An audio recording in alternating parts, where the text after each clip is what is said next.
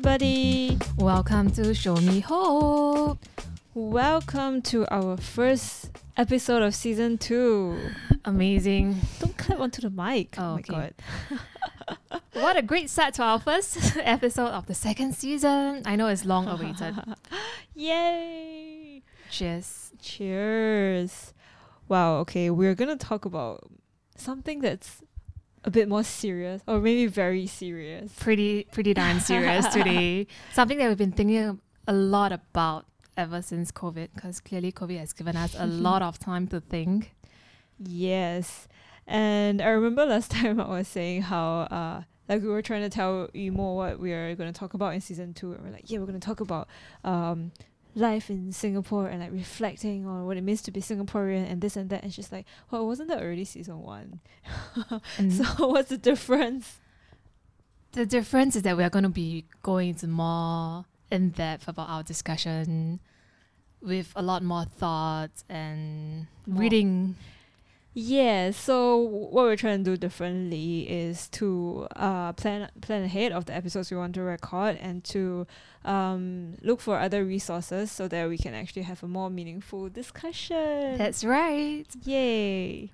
So for today's one, we're actually going to talk about the Singaporean mentality and what's a typical Singaporean. Yes. We really want to deep dive into our national psyche, like what makes us who we are, why we do the things that we do, so that we have more courage to do the things that we want to do. Oh, wow! Are you trying to say that we are all limited and bound by the expectations of society? Well, I can't speak for all of Singapore, but I can speak for myself that I do feel a little trapped in this aspect, and I want to be able to break free. Break free. Yeah, it's funny because we just went to see an exhibition at the Art Science Museum. Yes. That was called, I think it was called Margins or something, and basically it was a photography exhibition that featured 15 Singaporean photographers, and they were looking at what does it mean to be Singaporean, and what is like the idea of home, and how Singapore as a young country is still like kind of in between and trying to figure it out. That's right. So, okay, I have the description in front of me right now. Mm-hmm. A redrawing of dividing lines and a reframing of people and places we think we know. We think we know. So Interesting. Well, partly we went to see the exhibition also because we wanted to gain some insights for this episode. Get inspiration. Were you inspired by the exhibition? It was alright lah. You know, we talked about it. That it was a little bit surface level. And it felt a bit tokenistic for me. Yeah. It just showed like, okay, we have, and I can understand why that whole idea of nostalgia is so strong also. It's just like saying, look, we have these places and they're gone, or like, look, these people live in Singapore and we also have a lot of immigrants here, like, yay, look at them. And that was kind of it. We do wish that the show have been developed a bit more. Like if they could go further into it, but we never know. Maybe the next exhibition would be more interesting, more insights, more inspiration. It was alright lah. I mean, I think some of the photographs were pretty good.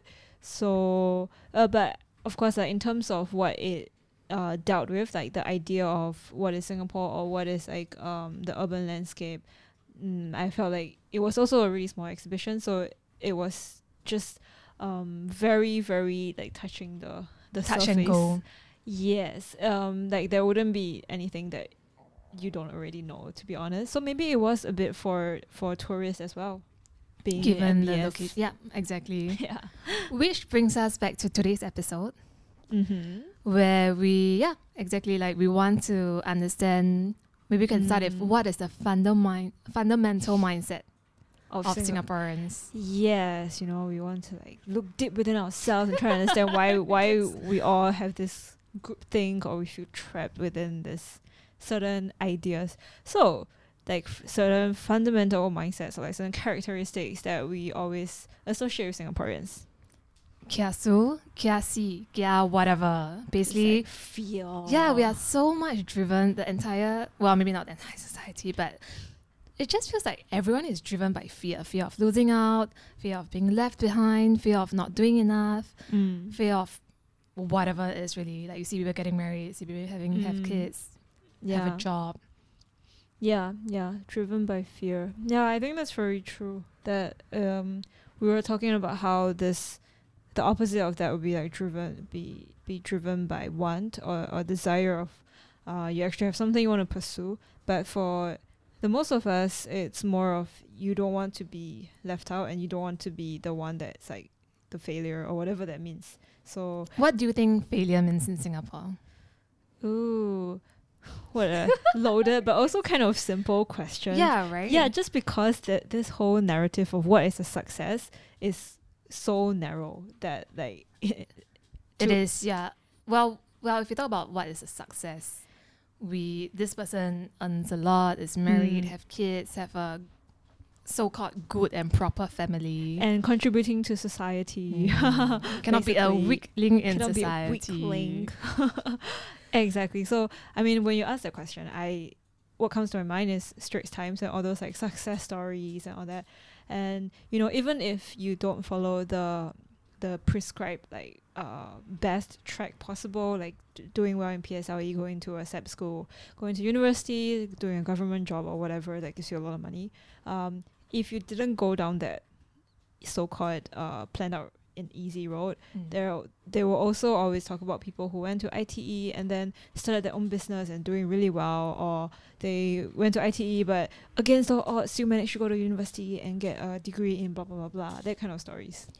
So if we extrapolate from that, the reverse or the failure of whoever in society would be someone who did not manage to rise above and become, from rags to riches, move up the social ranks. Exactly. And this comes to like a core of what we want to discuss today, which is that whole idea of meritocracy, that if you try hard enough and then you put in the effort, it's always about this person against all odds, mom's sick, dad's sick, everyone is sick, but still doing so much and manage to comes from like what is it called, like this privilege, what's the opposite of privilege? Underprivileged. Right. I was like, what?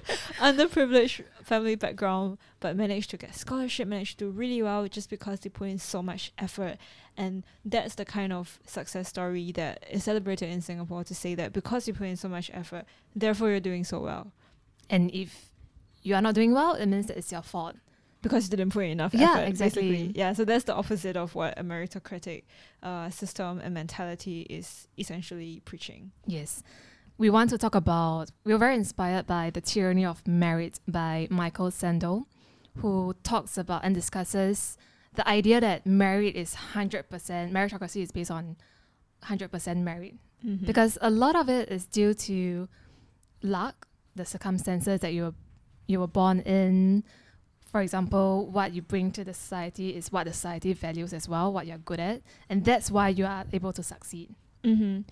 Yeah, just to rehash, it's called The Tyranny of Merit. So it's actually, he's looking at the whole meritocratic system and basically helping us to question, like, is it really meritocratic, or is it really what is trying to, like, that aspirational value that is trying to sell you. And well, actually I didn't read the book, and did you? I don't think you read I it. Actually we both listened to the podcast. Yes. So what we're talking about is actually based on the podcast that we listened to, where Michael Sandel was interviewed by Sam Harris. Yes, and the podcast name is called Making Sense with Sam Harris, and the episode is Success, Failure, and the Common Good. You want to like recap some of the points that really stood out to you? Yeah, so we took down some notes. One line that really stood out to me is this, which is, you too can rise above poverty if you go to college. Narrative contains an implicit insult, which is that if you don't have a university degree and you are struggling in the new economy, your failure must be your fault. Mm-hmm. And instead of focusing on arming people for meritocratic competition, we should be focusing more on affirming the dignity of work. Okay, the second one is very interesting. The dignity of work. do you remember what he talked about work, like in relation to how we value work in a meritocratic system, which is that it's very tied to monetary Compensation. value. Yes. Meaning that, okay, let's say in a very, like in a very simple argument, if you work in financial institutions and you earn a lot of money, you must be very successful. But the question here would be, how much value are you truly bringing to the society, like in your day-to-day work? Yeah.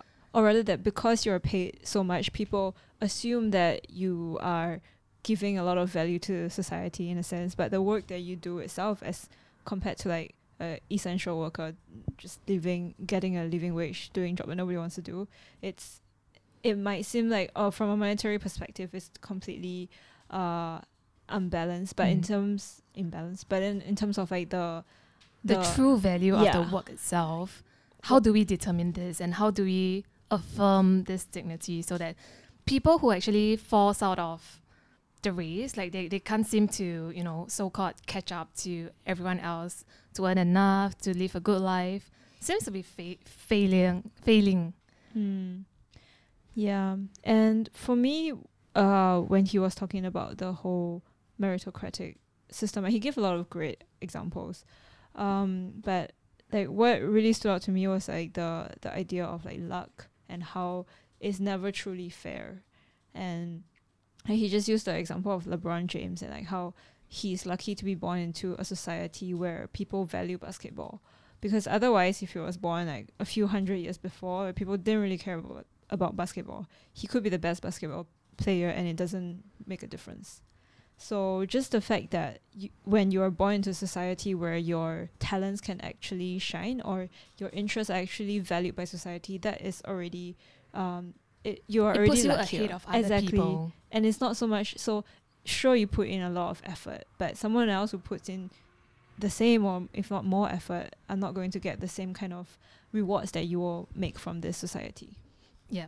And now if you go back to talking about Singapore itself, then the question would be, how do we help people, or not even how do we help people, but how do we actually have a society where everyone flourishes?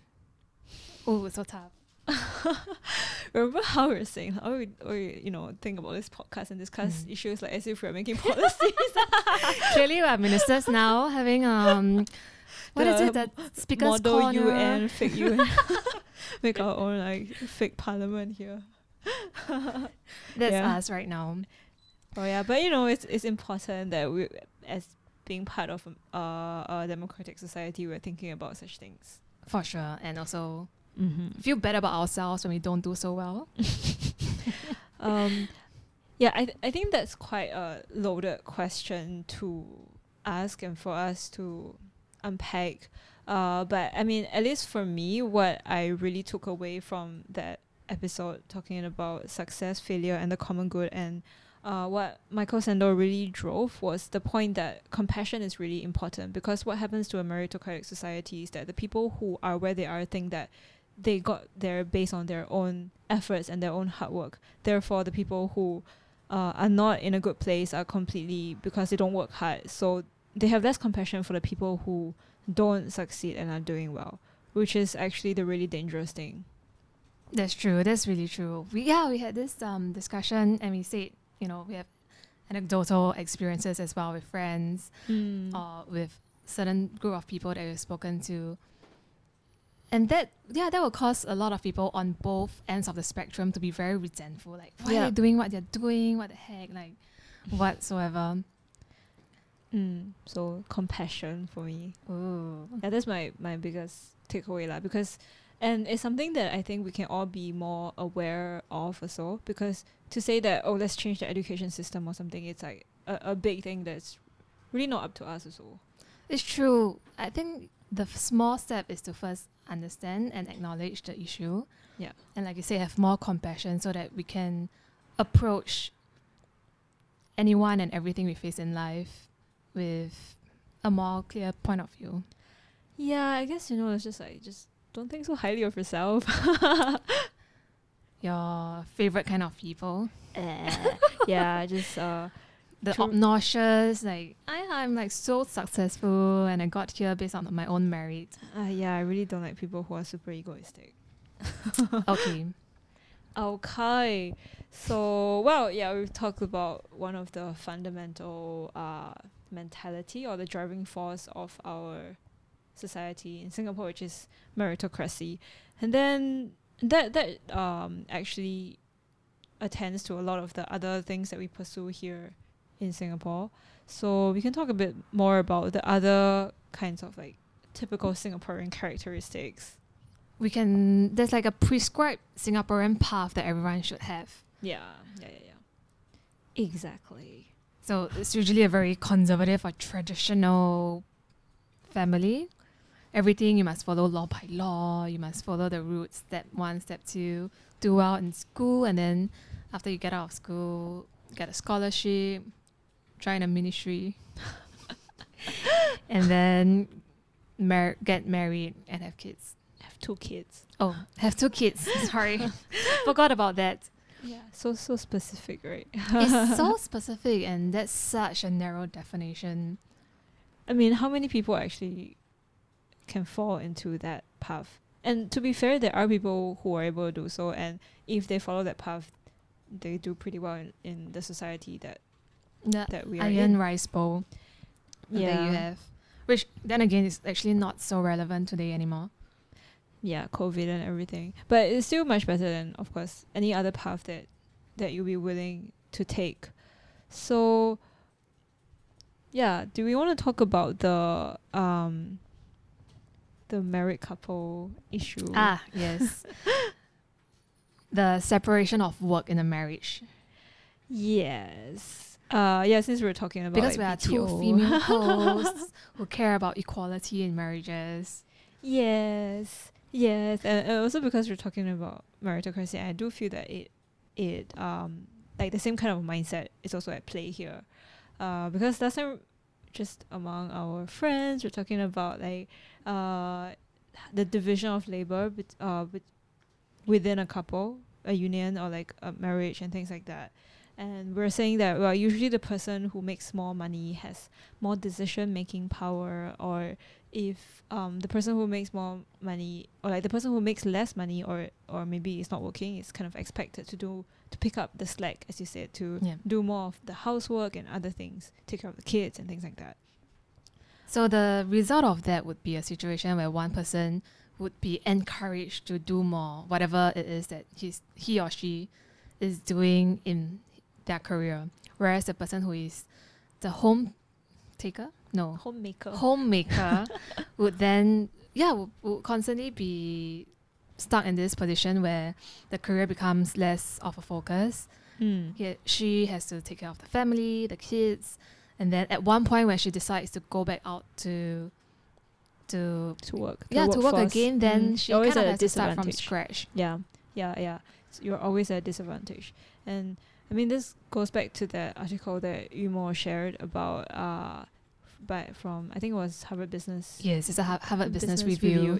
Article that was saying how, well, usually for women who marry slightly older men who are more advanced in their career, like when they get a good opportunity for career advancement, they usually have to let it go because the guy is already in a better position with more money. So in that sense, it's like you can almost never fulfill your potential because your partner will always already be ahead of you. And therefore, like if we follow that logic of the person with more money has more decision-making power, or like, it's more important to keep that person's job, then the other person will never ever get a chance.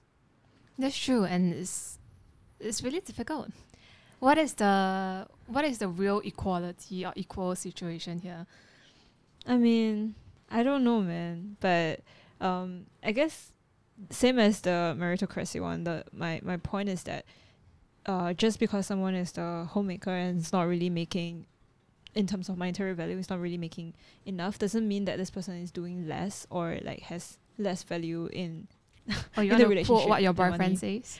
Oh, as Max says, more money doesn't mean you're doing more work. That's right. Which is true, because This is so true. Yeah, like some people, like your job just gets paid better, and doesn't mean you're doing a very tough job.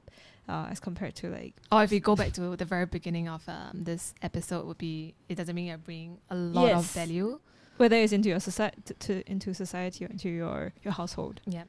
So, yeah, I don't know what's a better way to rethink the situation, but I guess at least by people realizing this, it lets them like have a reevaluation and a proper conversation about who has to give up what. Instead That's of like really tough. It is, but it's better than, you know, just so-called prescribe that, okay, I'm making more and therefore I should be the one keeping my Having job. all the decision and all the power. Yeah, or just like I'm making more so I don't do any housework or something like that. Start small, something simple. Yeah. Oh my god, woke salary man. Our favorite. Yeah, well, we can't assume that people know what's woke salary Okay, man. you want to introduce woke salary man?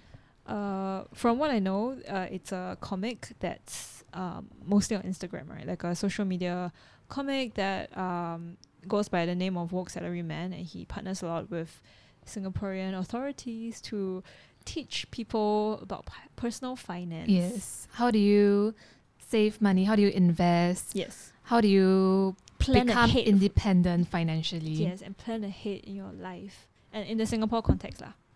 Yeah, so for him, he really feels that you have to.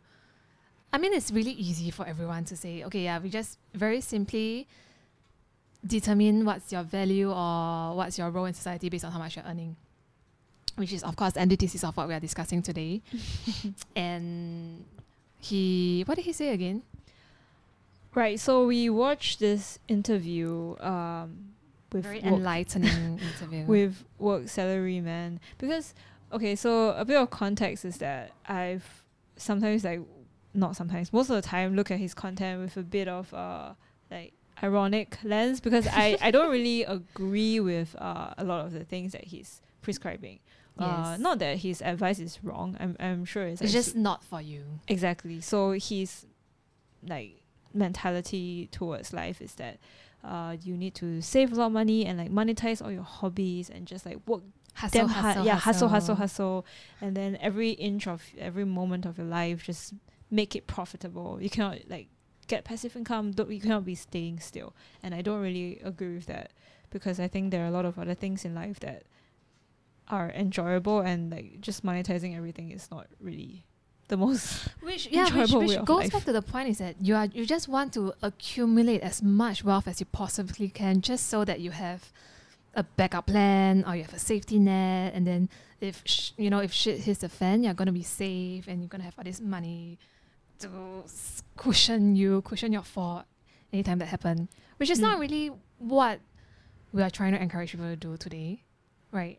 No, I mean, I think it's still important, but it's It just is that important. as in it cannot consume you. Like if you don't have any hobbies, like there are people who post this kind of things on forums. Like I'm 40 years old, I'm 50 years old. All my life I've just been saving money, and then I don't have any time to develop Oh my hobbies. I don't know gosh. what I want to do now at like 50. Yeah. It's the whole idea of retirement, right? So Mm. we just hustle, work, and then when you reach 80 years old, you retire. Is that the What retirement age in 80? Singapore? People want to retire early, okay? Right. But So that's the entire point of work salary man. So you retire hustle, early. and then you retire when you're 60. Yeah, but then it's Realistically like speaking. But there's another point of view, which is that you actually work, and then in between you have like 2 years, quote unquote, retirement. is Yeah, it? so it's like you phase out your retirement across your entire just taking life. breaks lah. Yeah, you can think of it that way. Yeah, that sounds like me. Yeah, which makes sense, because when you're younger, then you actually have the energy and the time and the To health. do different things. Yeah, to do what you want to do that may be physically, mentally demanding that you can't do when you're 60. Yeah, I mean, I think the idea of having a sustainable career is also quite important, because burnout is very real. And I just feel that if you are working so hard to save money for retirement, but you don't actually know what you want to do after you retire, then that doesn't seem like there's much point. Yeah. Because like you're making all this money for what? Those forums sound really sad. It's just like a bunch of old people that's like, I'm lost. I don't know what to do now. Yeah, I mean, I'm also lost now. You got always be lost in life, I guess. That's true. What's the really cheesy line? What? Like, you're not lost. You're just on a journey to find something that you'd be like, oh my god, there's a light at the end of the tunnel. Thanks, but no thanks. Is what I would say. Yeah, so woke salaryman. Anyway, so we watched this interview with him, and then, oh my god, he said something which is so appalling to me. He was like, you cannot be a weak link. Wait, you didn't? Okay, we have to explain it in more detail. Oh, what was the context? The context was that he started talking about how he had a design in animation. No, he had a degree in animation. Yes. And then back when he was in school, he was doing a lot of like creations or coming up with whatever projects that he was doing. Creative expression. Yes, which he thought was contributing zero value to the society.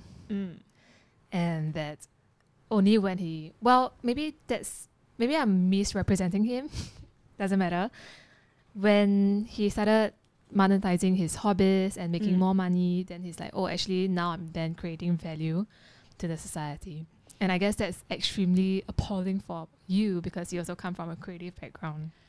Yeah, and he specifically said that, we shouldn't be weak links in society. We need to contribute to nation building. We need to again, he's talking about that whole narrative of Singapore being in a very precarious situation, and we can't afford to just our national identity. Yeah, that is we whole day must sit tight on needles, blah blah blah. Small country, no resources.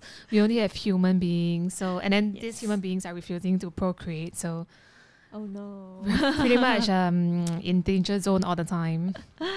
Yeah, so we cannot be lax, cannot think about our creative self-expression, must contribute in more tangible ways, is what he's saying.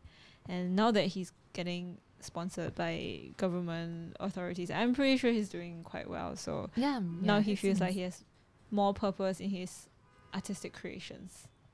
Yeah, which is very sad because again, it's like it's the amount of monetary value put onto it. And he did mention that, now if let's say I can sell my work, or if I'm representing Singapore in New York, then that puts Singapore on the world stage, then that makes me kind of doing more important work.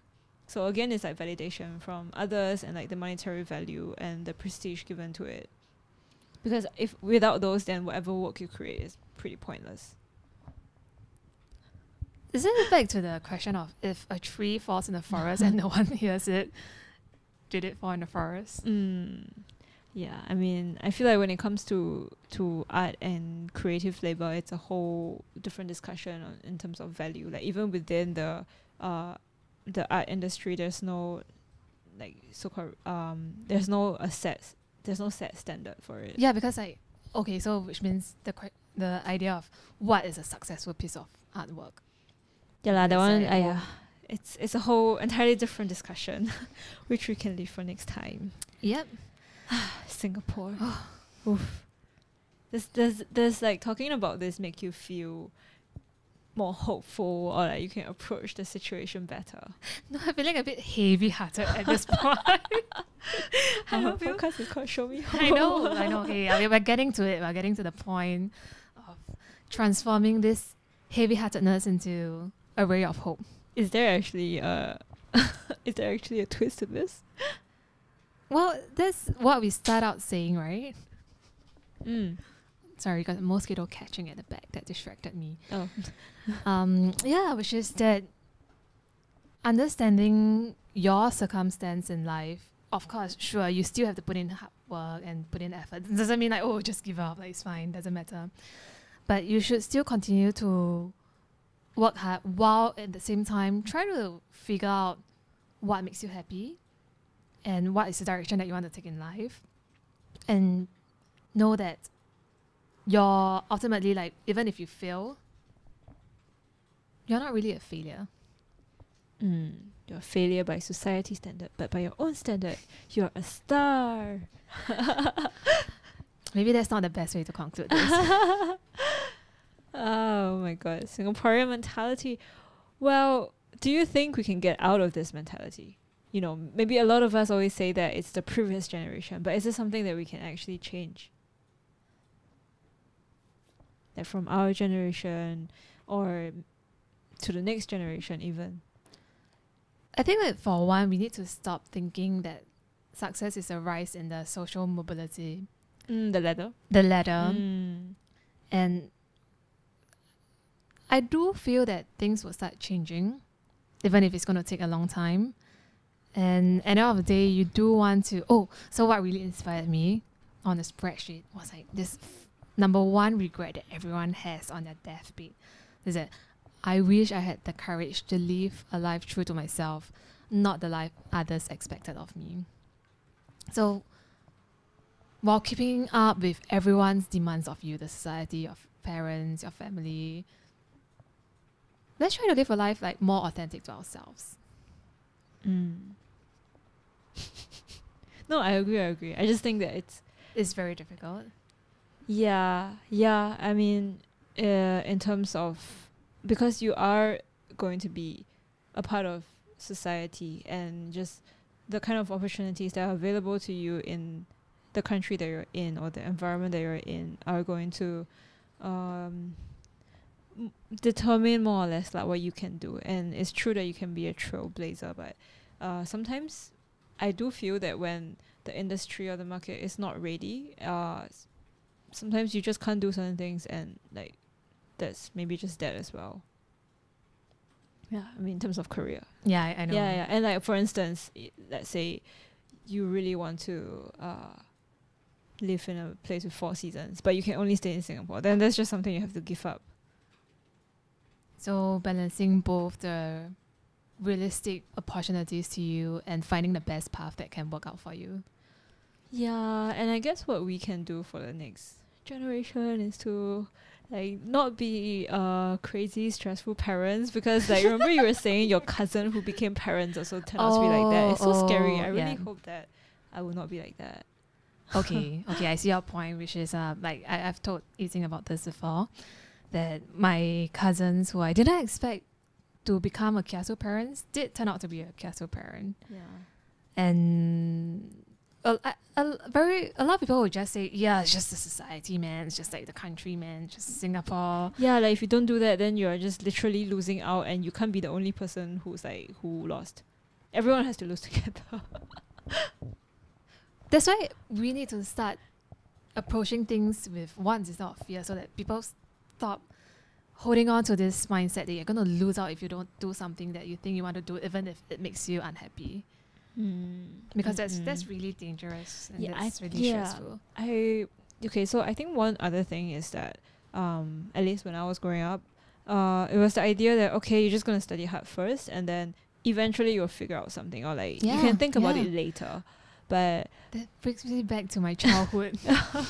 I don't know if that's the best way to go about thinking about it, because we realize that once we leave school, it's a completely different world, and whatever that we think we can think about the moment we leave school is kind of like late.